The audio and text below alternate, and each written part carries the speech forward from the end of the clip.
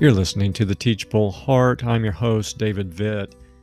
And just like a little boy, I'm getting excited for Christmas. And we hear it frequently during this time of year. Jesus is the reason for the season, and certainly it's true. But I wonder if simply saying those words is enough. If we were to approach a friend and say, Jesus is the reason for the season, would they know what in the world we're talking about? In decades past, perhaps they would, but with ever increasing frequency, we will encounter people who have never attended a church service or have never heard the Christmas story. In other words, they won't understand the reason we're expecting them to know. Well, we could pick any number of passages that describe the reason. I think this one summarizes it well.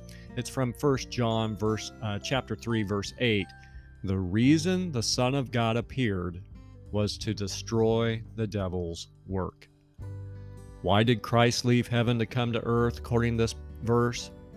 Simply to destroy the devil's work, which is sin.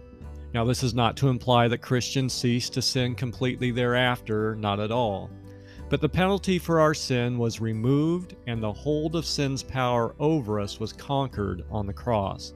And unless people have dealt with what happened on the cross, they truly have nothing to celebrate about the cradle. Many of us will gather with family and friends over this Christmas holiday, and some will do so only because the calendar says December 25th. Will you take the time to share with them the real reason?